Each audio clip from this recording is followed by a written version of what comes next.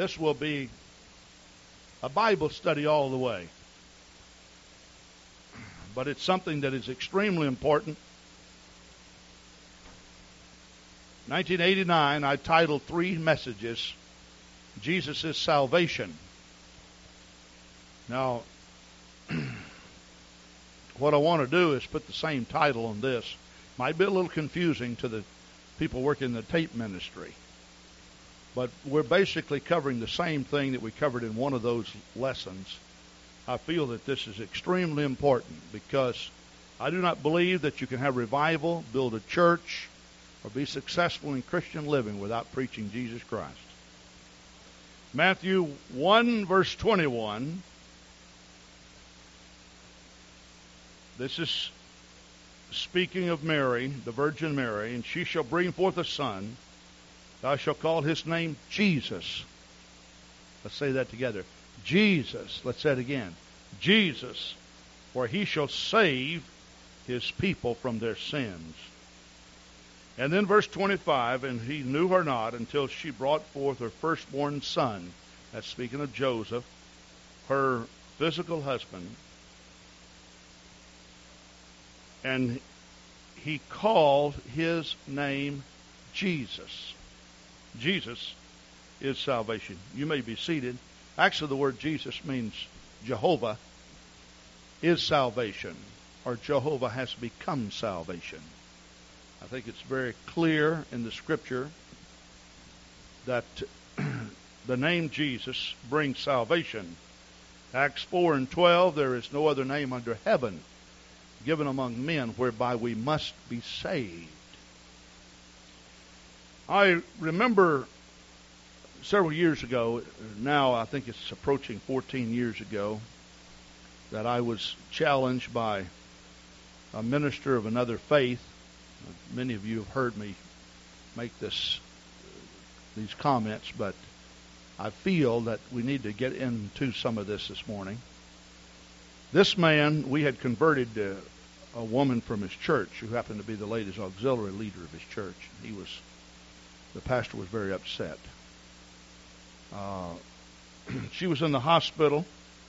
She needed healing. The church was somewhat down on healing. In other words, they were expressing that the miraculous did not take place in our present day. Well, you take someone, that's a pretty good doctrine for people who are well. But when people get real sick and nobody's able to help them, then it's amazing how drastically your doctrine changes. This lady really needed healing. So there was a sister from our church in the same room with her who witnessed to her, talked to her. I went up and prayed for her. This sister then attended one of our church services in which she was filled with the Holy Ghost. We baptized her in the precious, lovely name of the Lord Jesus Christ.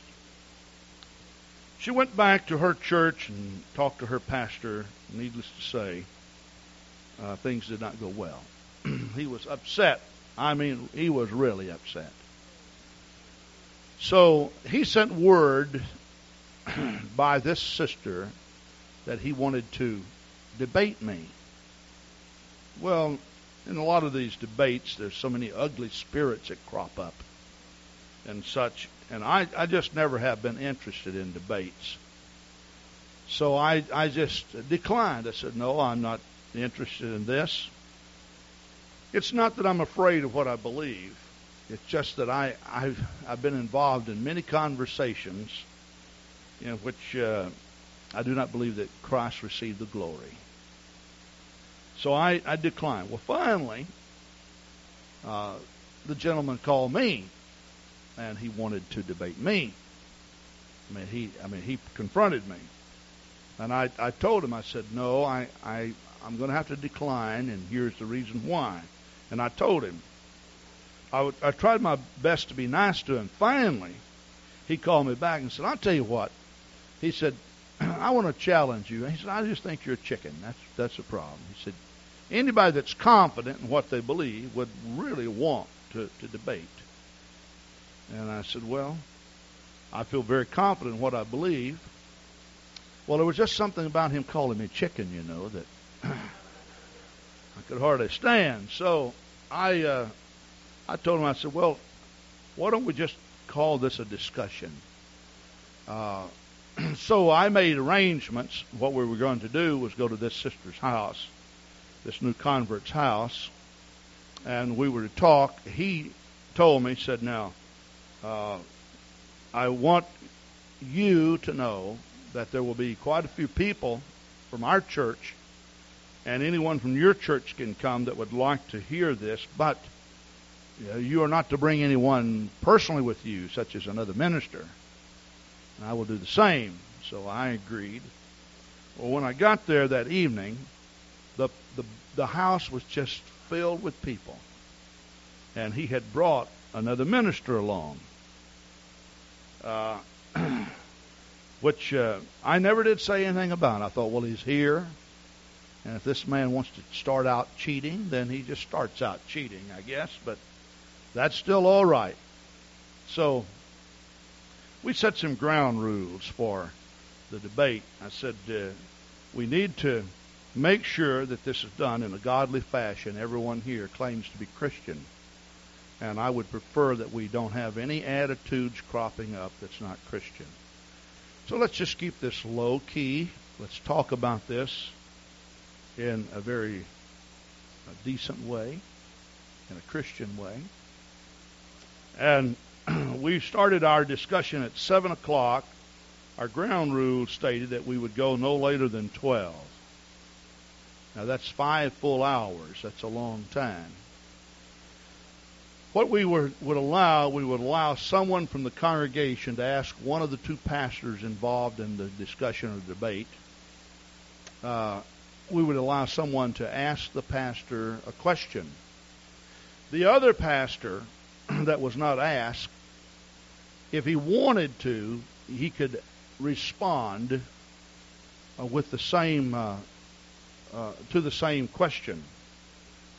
Then, after the question was answered, which was supposed to be a very brief answer, then the pastors could elaborate on why they answered the way they answered.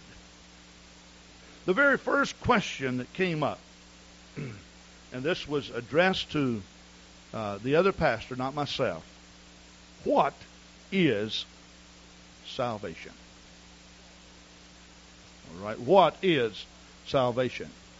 Now, I know in this that you're going to say, well, Pastor Grant is just splitting hairs.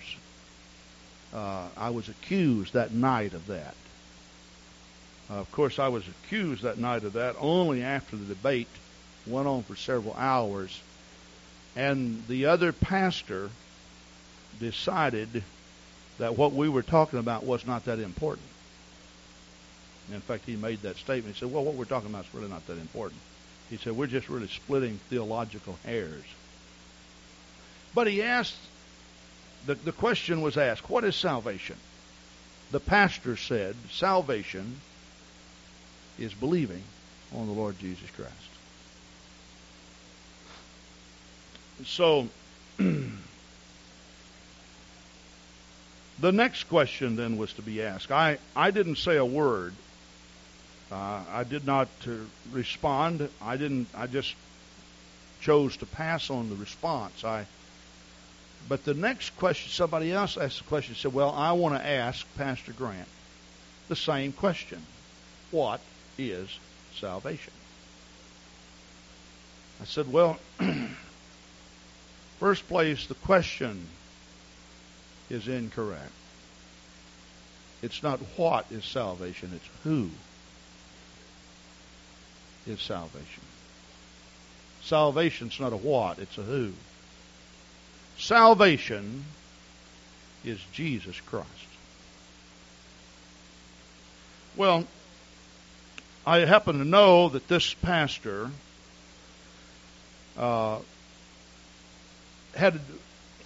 in kind of a broad scale from his pulpit, he had accused me of believing that salvation comes by works. And now listen to me very carefully. I said this is Bible study all the way. So they asked the pastor to respond by giving us an explanation of his answer. He said, well, that salvation is grace plus zero, nothing. It's just believing on the Lord Jesus Christ. Nothing has to be done. Nothing has to be said. No prayers have to be prayed according to Scripture. And, of course, he was quoting Scriptures all along. And then, pardon me, I chose to respond to his response. I said, the problem with what you have is when you say salvation is believing, believing is something that you do. And when you say that salvation is something you do, you make yourself your own redeemer. And man can only be righteous enough to send his soul to hell, but never righteous enough to save himself. So if you say that salvation is something you do, you are borderlining on believing that salvation comes by works. Now, it doesn't mean that works are not involved. It simply means that your works can never be one and the same as Christ's works. That there's certain things for you to do and there's certain things for God to do. But in the final analysis, salvation is nothing you do. Salvation is Jesus Christ. Well, then the discussion got real heavy. I want to go into some of this. I think that this is very, very important. I will go ahead and say that after 5 hours of debating, finally, this pastor admitted that everyone that was baptized in the Scripture was baptized in the name of the Lord Jesus Christ. However, his conclusion was that Jesus had told, according to Matthew 28:19, to be baptized in the name of the Father and of the Son and the Holy Ghost, and he'd rather believe Jesus than the apostles. I've heard that argument before, and quite frankly, I think it's the most unintellectual approach to Bible theology that I've ever dealt with. I mean, you've got a holy city resting upon 12 foundations, each one bearing the name of the apostles. And Peter, having the keys to the kingdom of God, preached the first apostolic message in Acts, the 2nd chapter, based upon his revelation that he confessed in Matthew 18. And he confessed that salvation comes. Now notice what I said. Comes. What must we do to be saved? Notice he did. The question was not, what is salvation? What must we do? See, there's something you do, and there's something that God does. And Peter said, repent and be baptized, every one of you, in the name of Jesus Christ for the remission of sins, and ye shall receive the gift of the Holy Ghost. So finally the pastor says, well, this doesn't make any difference anyway. Then, of course, one gentleman who was there put his arm around his pastor, and he began to weep and cry. He said, Pastor, when I was an alcoholic, you found me. You prayed for me. I was genuinely delivered. But there's no doubt about it. He said, you made a big, big issue out of this, and it did make a difference until you were backed into a corner. He said, I'm having problems accepting this doesn't make a difference. If it doesn't make a difference, then why are you so upset that my sister is attending Pastor Grant's church? He said, well, it just really doesn't make a difference. Well, time was up. I got up and left. I just bid everyone farewell and left. Because that's what we said we'd do. We'd depart from this home at 12 o'clock. I left him there discussing this with the people. Early the next morning, before the crack of dawn, my phone rang. And this brother, who had talked with his pastor, said, "You know, I couldn't sleep last night, neither could my family." He said, "I must come in today before I go to work and be baptized in the name of the Lord Jesus Christ." So a whole group of those people came in. We baptized them in Jesus' name. This was Lonnie and Nancy Fuller. And, of course, many of you know Scott and Lori. And then recently I was at the camp meeting over in Minnesota. There was Ron and Joy there. Of course, Debbie married Mick Miller. Debbie was involved. Debbie was responsible for bringing Cindy Thornton in to our church. You can see the power of a personal witness, how this affects. So we baptized everyone in the room in the name of the Lord Jesus Christ, with an exception of the pastor and the other minister who attended. Now, I want to point out something that is extremely important. I'm saying it's extremely important for you to understand. If you turn to Romans 10, this is something that was pointed out that evening. Romans 10, verse 9.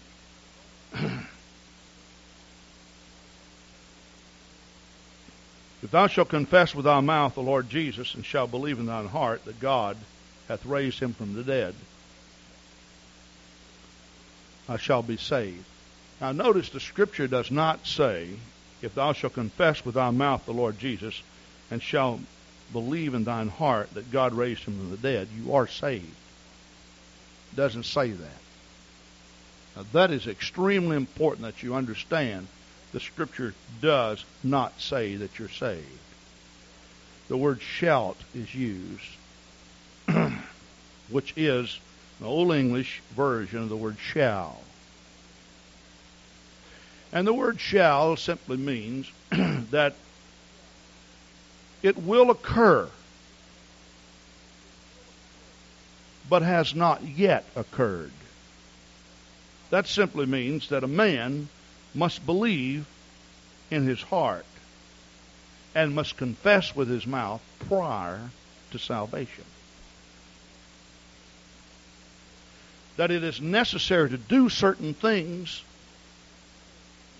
but you should never get mixed up in your Bible theology and translate that your works and what you do is salvation.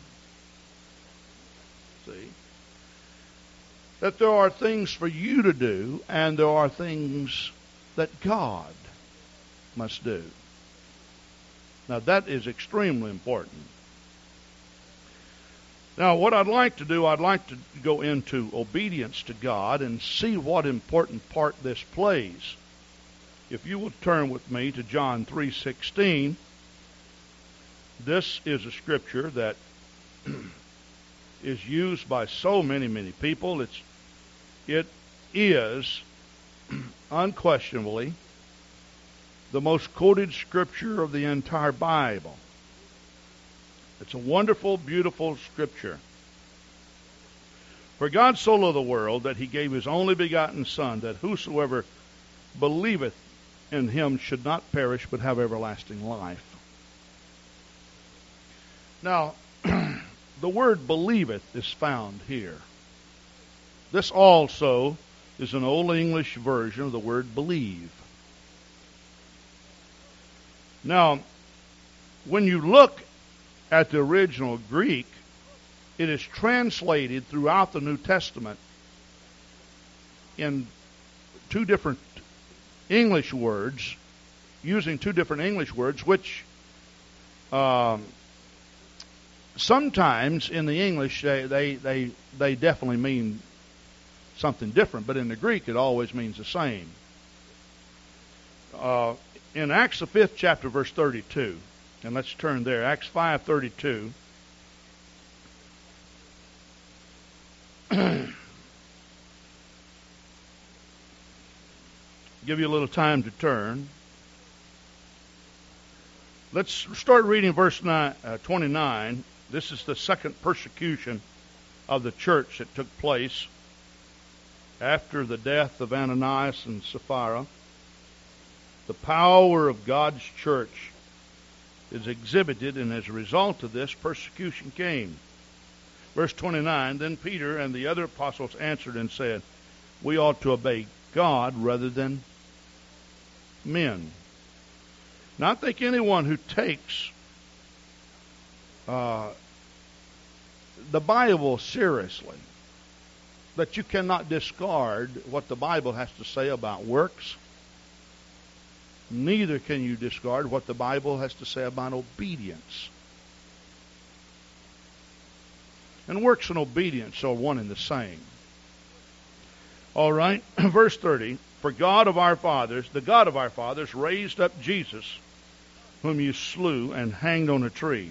Verse 31, him hath God exalted with his right hand to be the Prince and a Savior, and to give repentance to Israel and forgiveness of sins. And we are his witnesses of these things, and so is also the Holy Ghost, whom God hath given to them that obey him. Now, let me point out something. The word obey is taken from the exact same Greek word that believeth is taken from in John 3:16. The exact same word. And then, of course, when you turn to Hebrews 5:9, now I'm just pointing out a couple of places in which the word is used, and to see how the word is used, because this is very, very important. In other words, why did the translators translate it this way?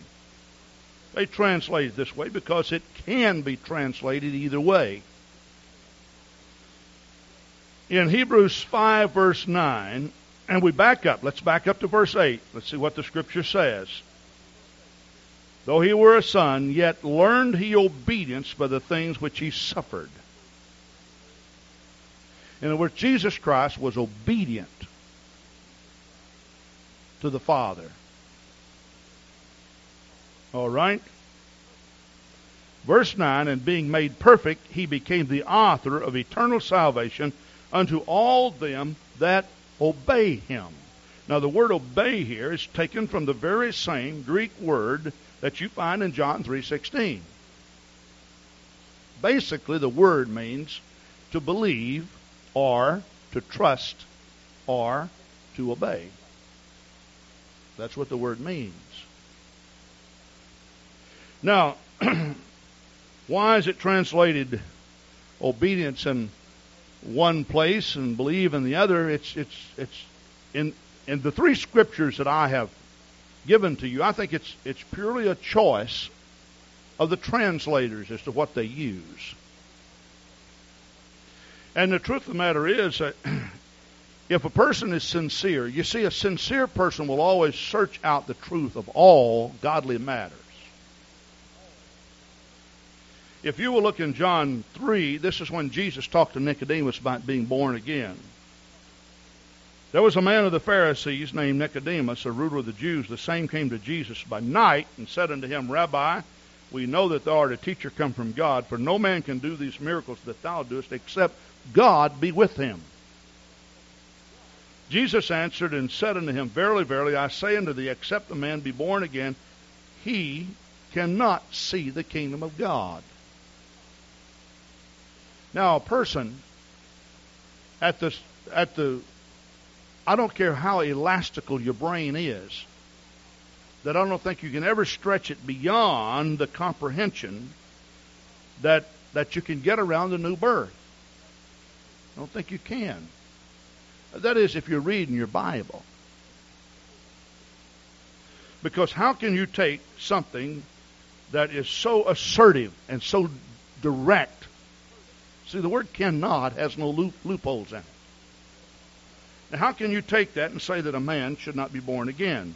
Nicodemus saith unto him, How can a man be born when he is old? Can he enter a second time into his mother's womb and be born?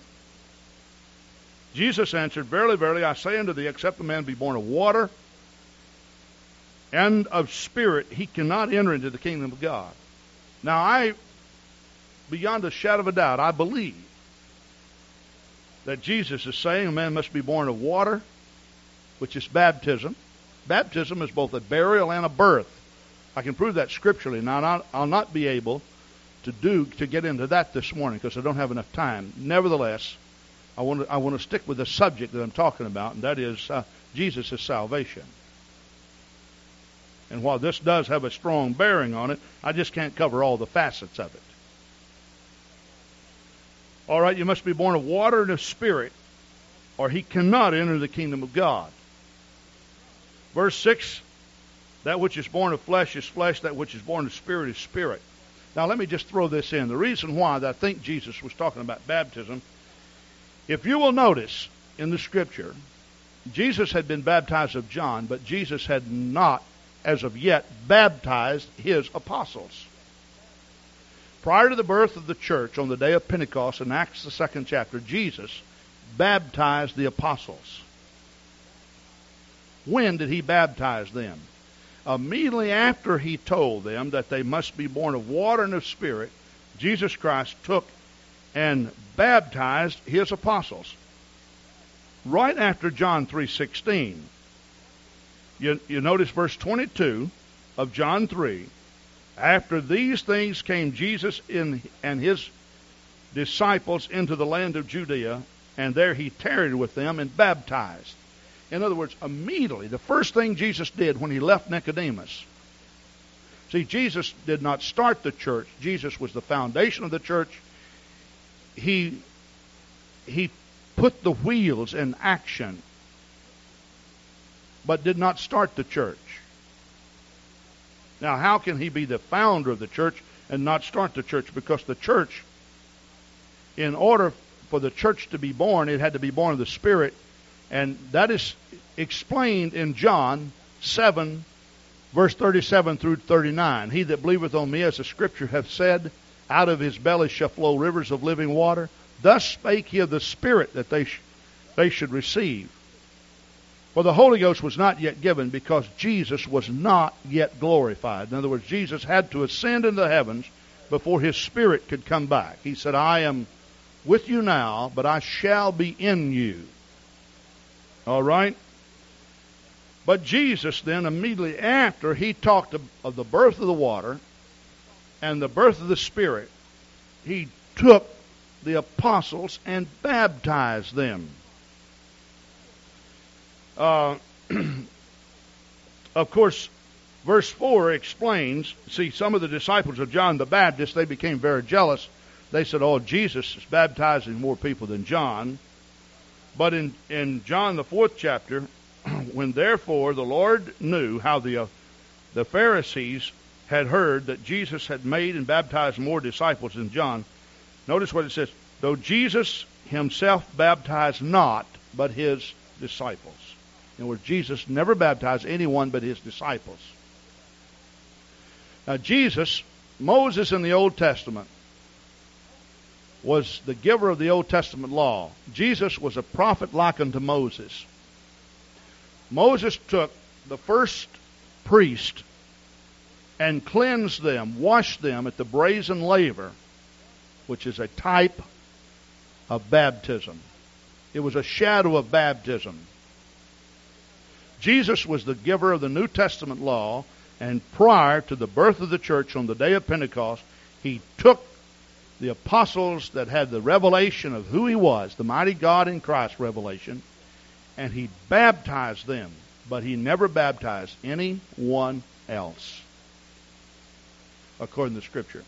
Now, I do not find it just coincidental that Jesus would take these men out and baptize them when he first makes mention of baptism. Well, all of this, I feel, gives credence to why the translators would use the word believe.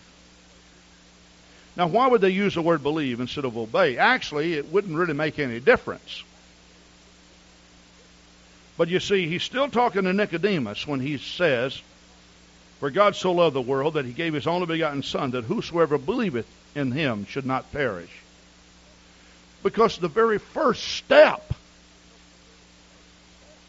in any man coming to God is his personal belief.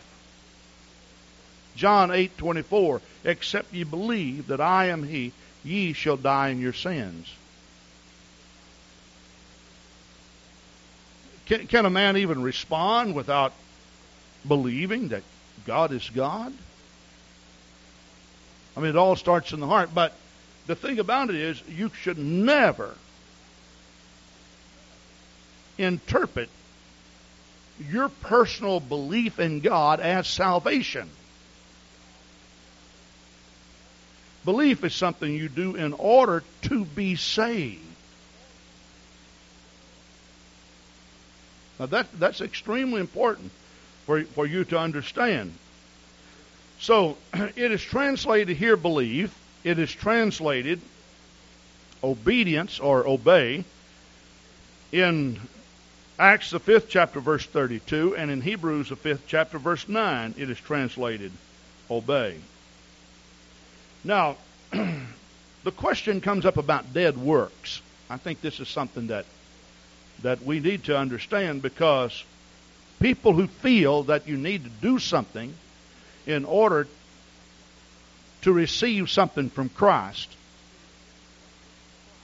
they say, well, that's dead works, and the Bible is against dead works. Well, I want to talk about that just for a moment, so let's go to the book of James. This is where the subject is addressed, the test of good works.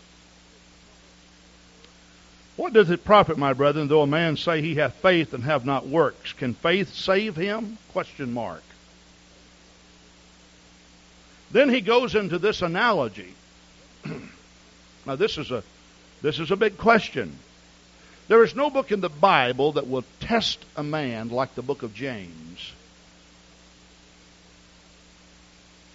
You know, the test of religion, the test of good works, the test of faith, you can find in the book of James. Just for your information, the old German Lutheran Bibles did not contain the book of James, because Martin Luther said the just shall live by faith, and he was sick and tired of the dead works of the Roman Catholic Church.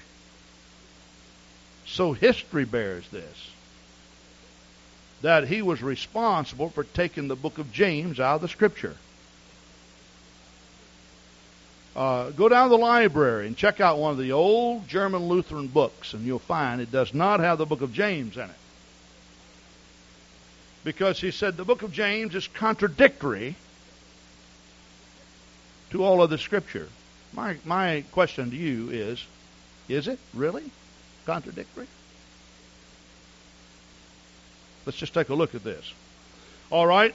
"What doth it profit, my brethren, though a man say he have faith and have not works? Can faith save him?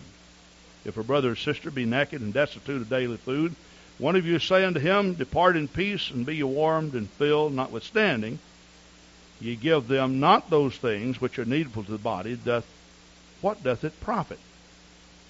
Even so, faith, if it have not works, is dead, being alone." Now, the reason why that this is the way it is, because the Scripture teaches us that faith is not something that is a figment of the imagination or something that is passive. That faith is active. And inasmuch as you cannot separate character from conduct, neither can you separate faith from works.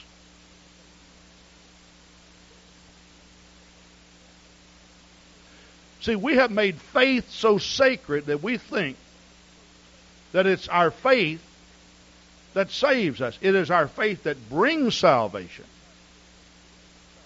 Now, you see, before you can draw conclusions relative to any subject in the Bible, you must first search out all the evidences of the Scripture and draw a conclusion after you have looked at all the Scriptures, not just a few Scriptures.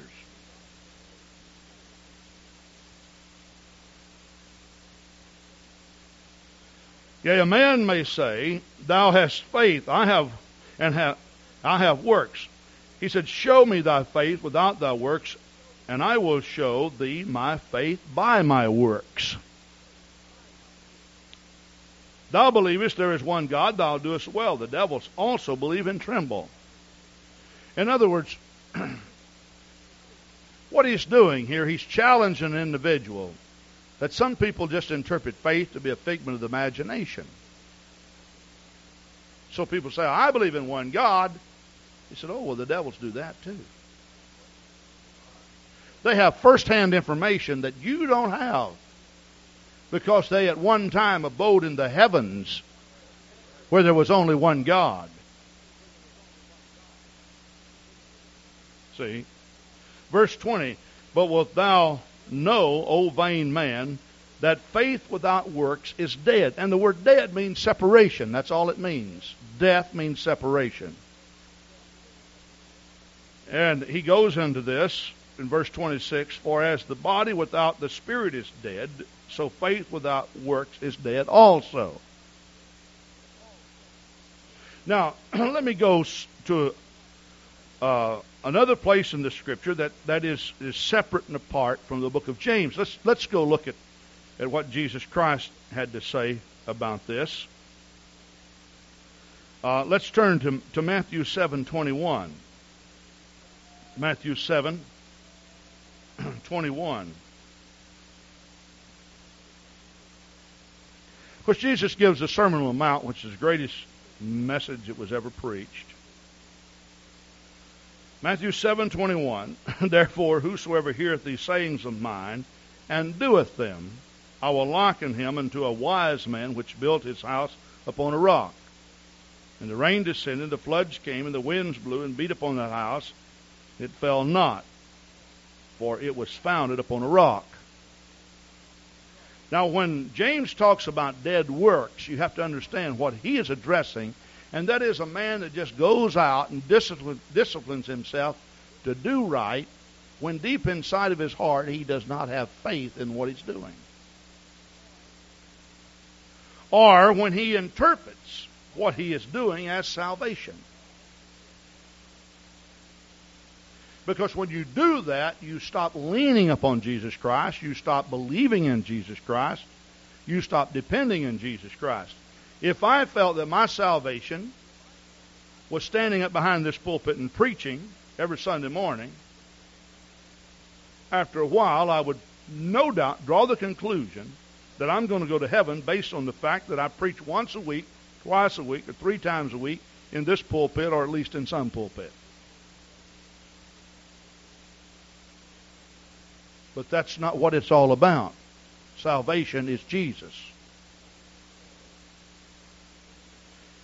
The rain descended, the floods came, and the winds blew and beat upon that house, and it fell not, for it was founded upon a rock. And every one that heareth these sayings of mine and doeth them not shall be likened unto a foolish man which built his house upon the sand. Now, all through the Scripture, Jesus spoke of the importance of responding according to your faith. And that response is called works or obedience. Now, what I'd like to do, I'd like to go to let's go to James 1, verse 22. Notice what Jesus said. James said, be ye doers of the word and not hearers only, deceiving your own selves. In other words, you must be a doer of the word. A doer of the word.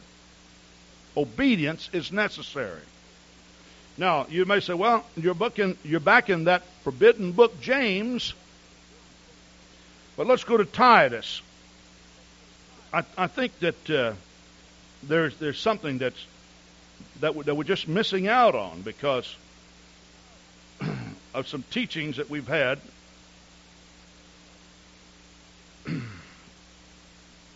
from men and not really from the Scripture. Now, let me just acquaint you first with the language of the Scripture. Titus 2, verse 11.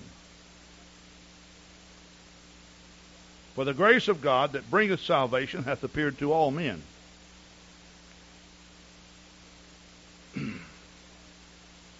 I saw on a church letterhead the logo, and this letterhead came from the same denomination of this pastor that I debated, and this is what it said: grace plus nothing equals salvation.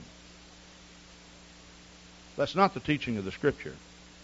The Bible says the grace of God that bringeth salvation. In other words, it's His grace, that divine leading of the heart, that brings us to God. But when you say grace plus nothing equals salvation, my friend, that's heresy. That's heresy first class. The doctrine of beliefism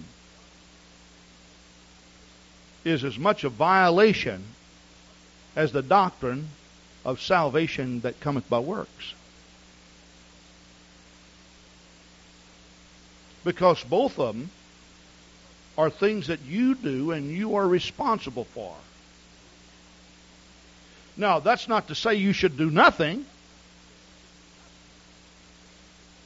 because that's not the teaching of the Scripture either. It simply means that after you do what you need to do, and you can only do what you need to do when God first does what He does, and that is the divine leading of the heart. No man cometh to God except the Spirit draweth him.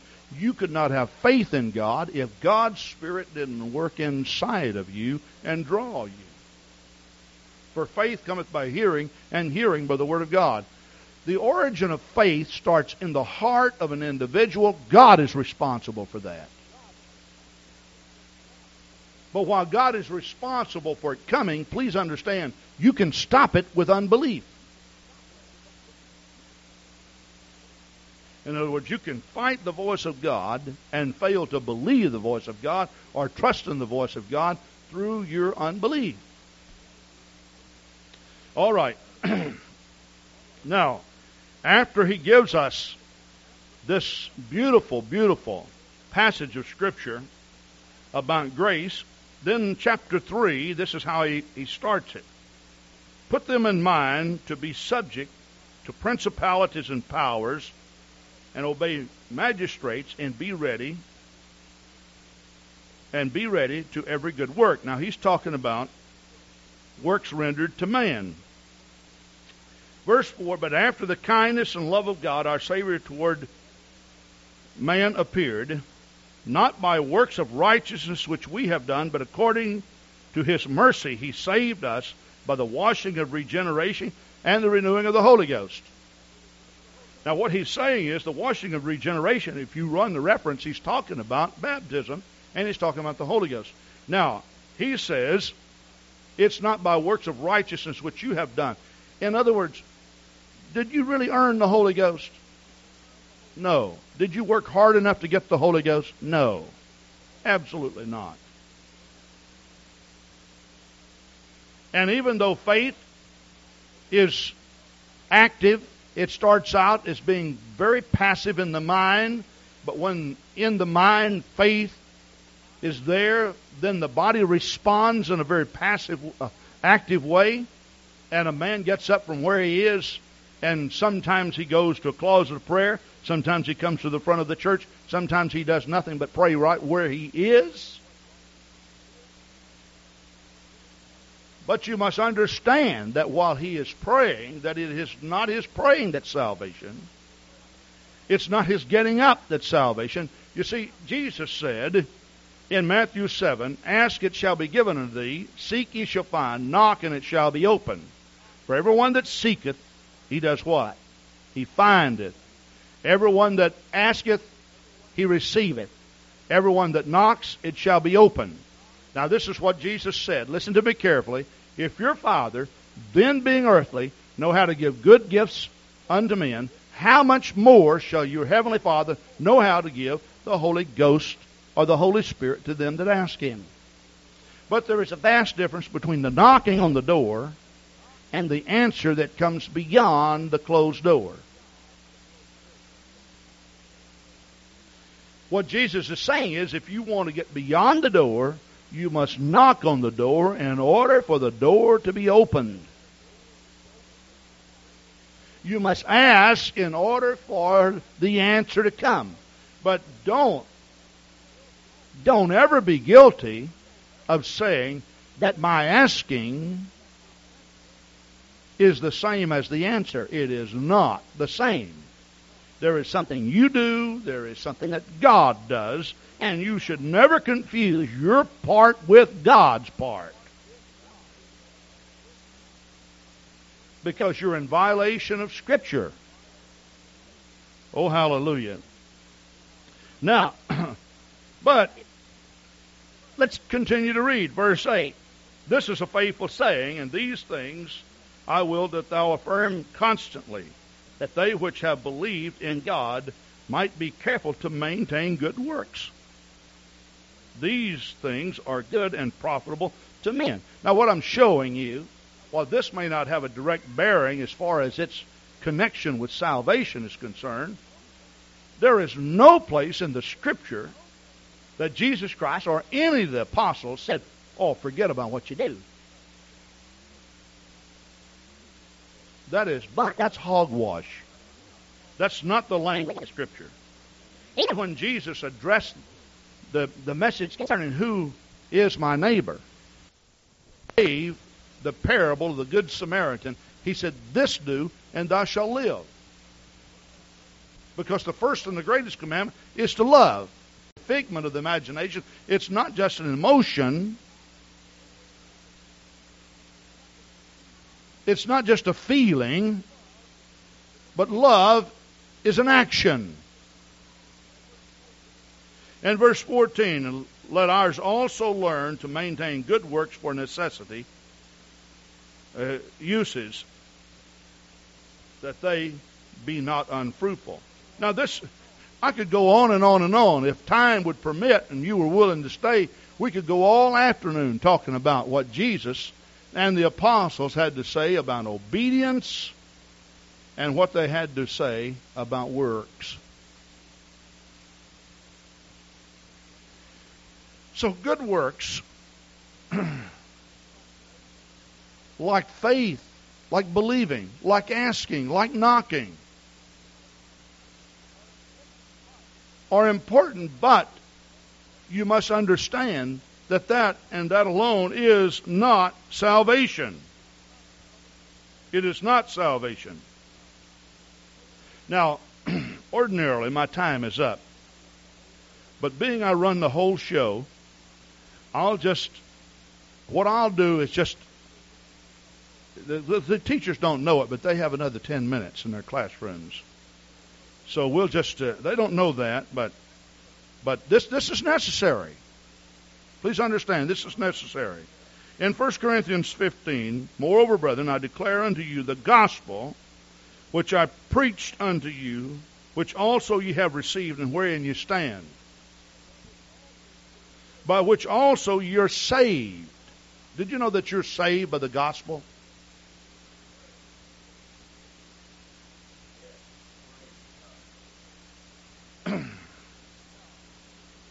Now, we say the gospel is the good news.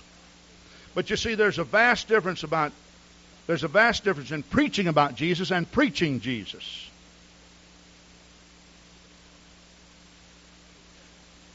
Now notice what happens. But keep in memory what I have preached unto you, unless ye have believed in vain. For I delivered unto you first of all that which I also received, the gospel you received. How that Christ died for our sins according to the Scriptures, and that He was buried, and that He arose again the third day according to the Scriptures. So the gospel is the death, the burial, and the resurrection. Jesus Christ died. Jesus Christ was buried. Jesus Christ arose. That is the gospel. And this is what Peter was preaching in Acts, the 2nd chapter, on the day of Pentecost, and let's turn there.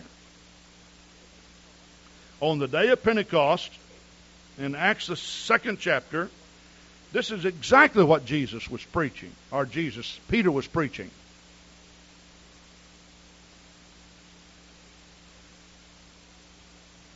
He talks about Jesus of Nazareth, a man approved of God among you by miracles and wonders and signs which God did by him in the midst of you, as ye yourselves also know. That's verse 22. Verse 24, the Bible says, whom God also raised up, having loosed the pains of death, because it was not possible that that should be holden of it. Now, it comes down to the conclusion of this message, verse 32. This Jesus hath God raised up, wherefore we are all witnesses. Therefore, being by the right hand of God exalted, and have received of the Father the promise of the Holy Ghost, he hath shed forth this which you now see and hear. For David is not ascended into the heavens, but he saith himself, the Lord said unto my Lord, sit thou on my right hand, until I make thy foes thy footstool. Therefore let all the house of Israel know assuredly that God hath made that same Jesus, whom ye have crucified, both Lord and Christ. Now notice this. Now when they heard this, they were pricked in their heart, and said unto Peter and the rest of the apostles, men and brethren, what shall we do? The word do is an active word. What are we supposed to do about this? Now, when they said, what shall we do? I think it's clearly understood when a man said, what must we do? He has already believed. Otherwise, he wouldn't be saying this. What shall we do? Then Peter said unto them, do nothing, because you've already believed. Therefore, everything's okay. That's not what he said. Grace plus 0 equals salvation. That's not what he said. Repent. Something you do. But you can't do it without the leadership of the Spirit. You can't do it without God opening your understanding so that you see yourself as a dirty, rotten sinner. You see men and women come into the church all dressed up, neckties and such. Ladies got their hair all fixed up. And you'd say, oh, beautiful people, gorgeous people, wonderful people. But all of our righteousness is as filthy rags.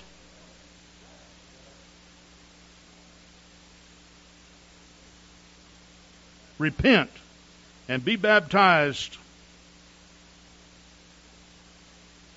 every one of you. Ye cannot, Jesus told Nicodemus, every one of you. Now, he did not exclude any person. Every one of you, in the name of Jesus Christ, for the remission of sins, and ye shall receive the gift of the Holy Ghost. For the promise is unto you and to your children, to all that are far off, even as many as the Lord our God shall call. I don't have time to go into the Scripture to prove that the gift of the Holy Ghost is Jesus Christ to you. Basically, let me just give you this explanation. A ghost is the spirit of the departed one. Jesus was the holy departed one. And his ghost is called the Holy Ghost or Holy Spirit in the Scripture. And that's what he promised in John 7:39. But thus spake he of the Spirit, that they should believe on him. For the Holy Ghost was not yet given, because Jesus was not yet glorified. So when a man repents of his sins, what is he doing? He is responding to God and God's death. It would not be possible for you to repent if you were not nailed to the cross with Jesus Christ. And this is explained in the book of Hebrews, also the book of Romans. Wherefore we are crucified with Christ. We could not go down in water and be immersed in the name of the Lord Jesus Christ and have sins remitted if Jesus Christ had not have been buried. Wherefore we are buried with him in baptism.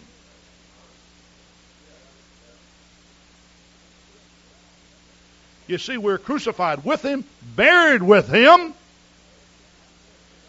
and then the same Spirit that raised up Christ from the dead dwell in your mortal bodies. It shall also quicken you in the day of the Lord.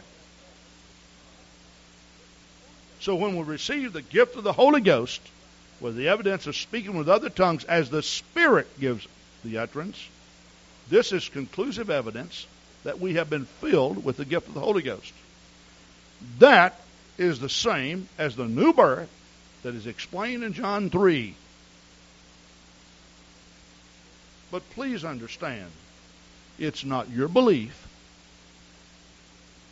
Belief is something you do. Doesn't mean you're not supposed to believe. It's not your trip down to an altar and your prayers that you pray that saves you.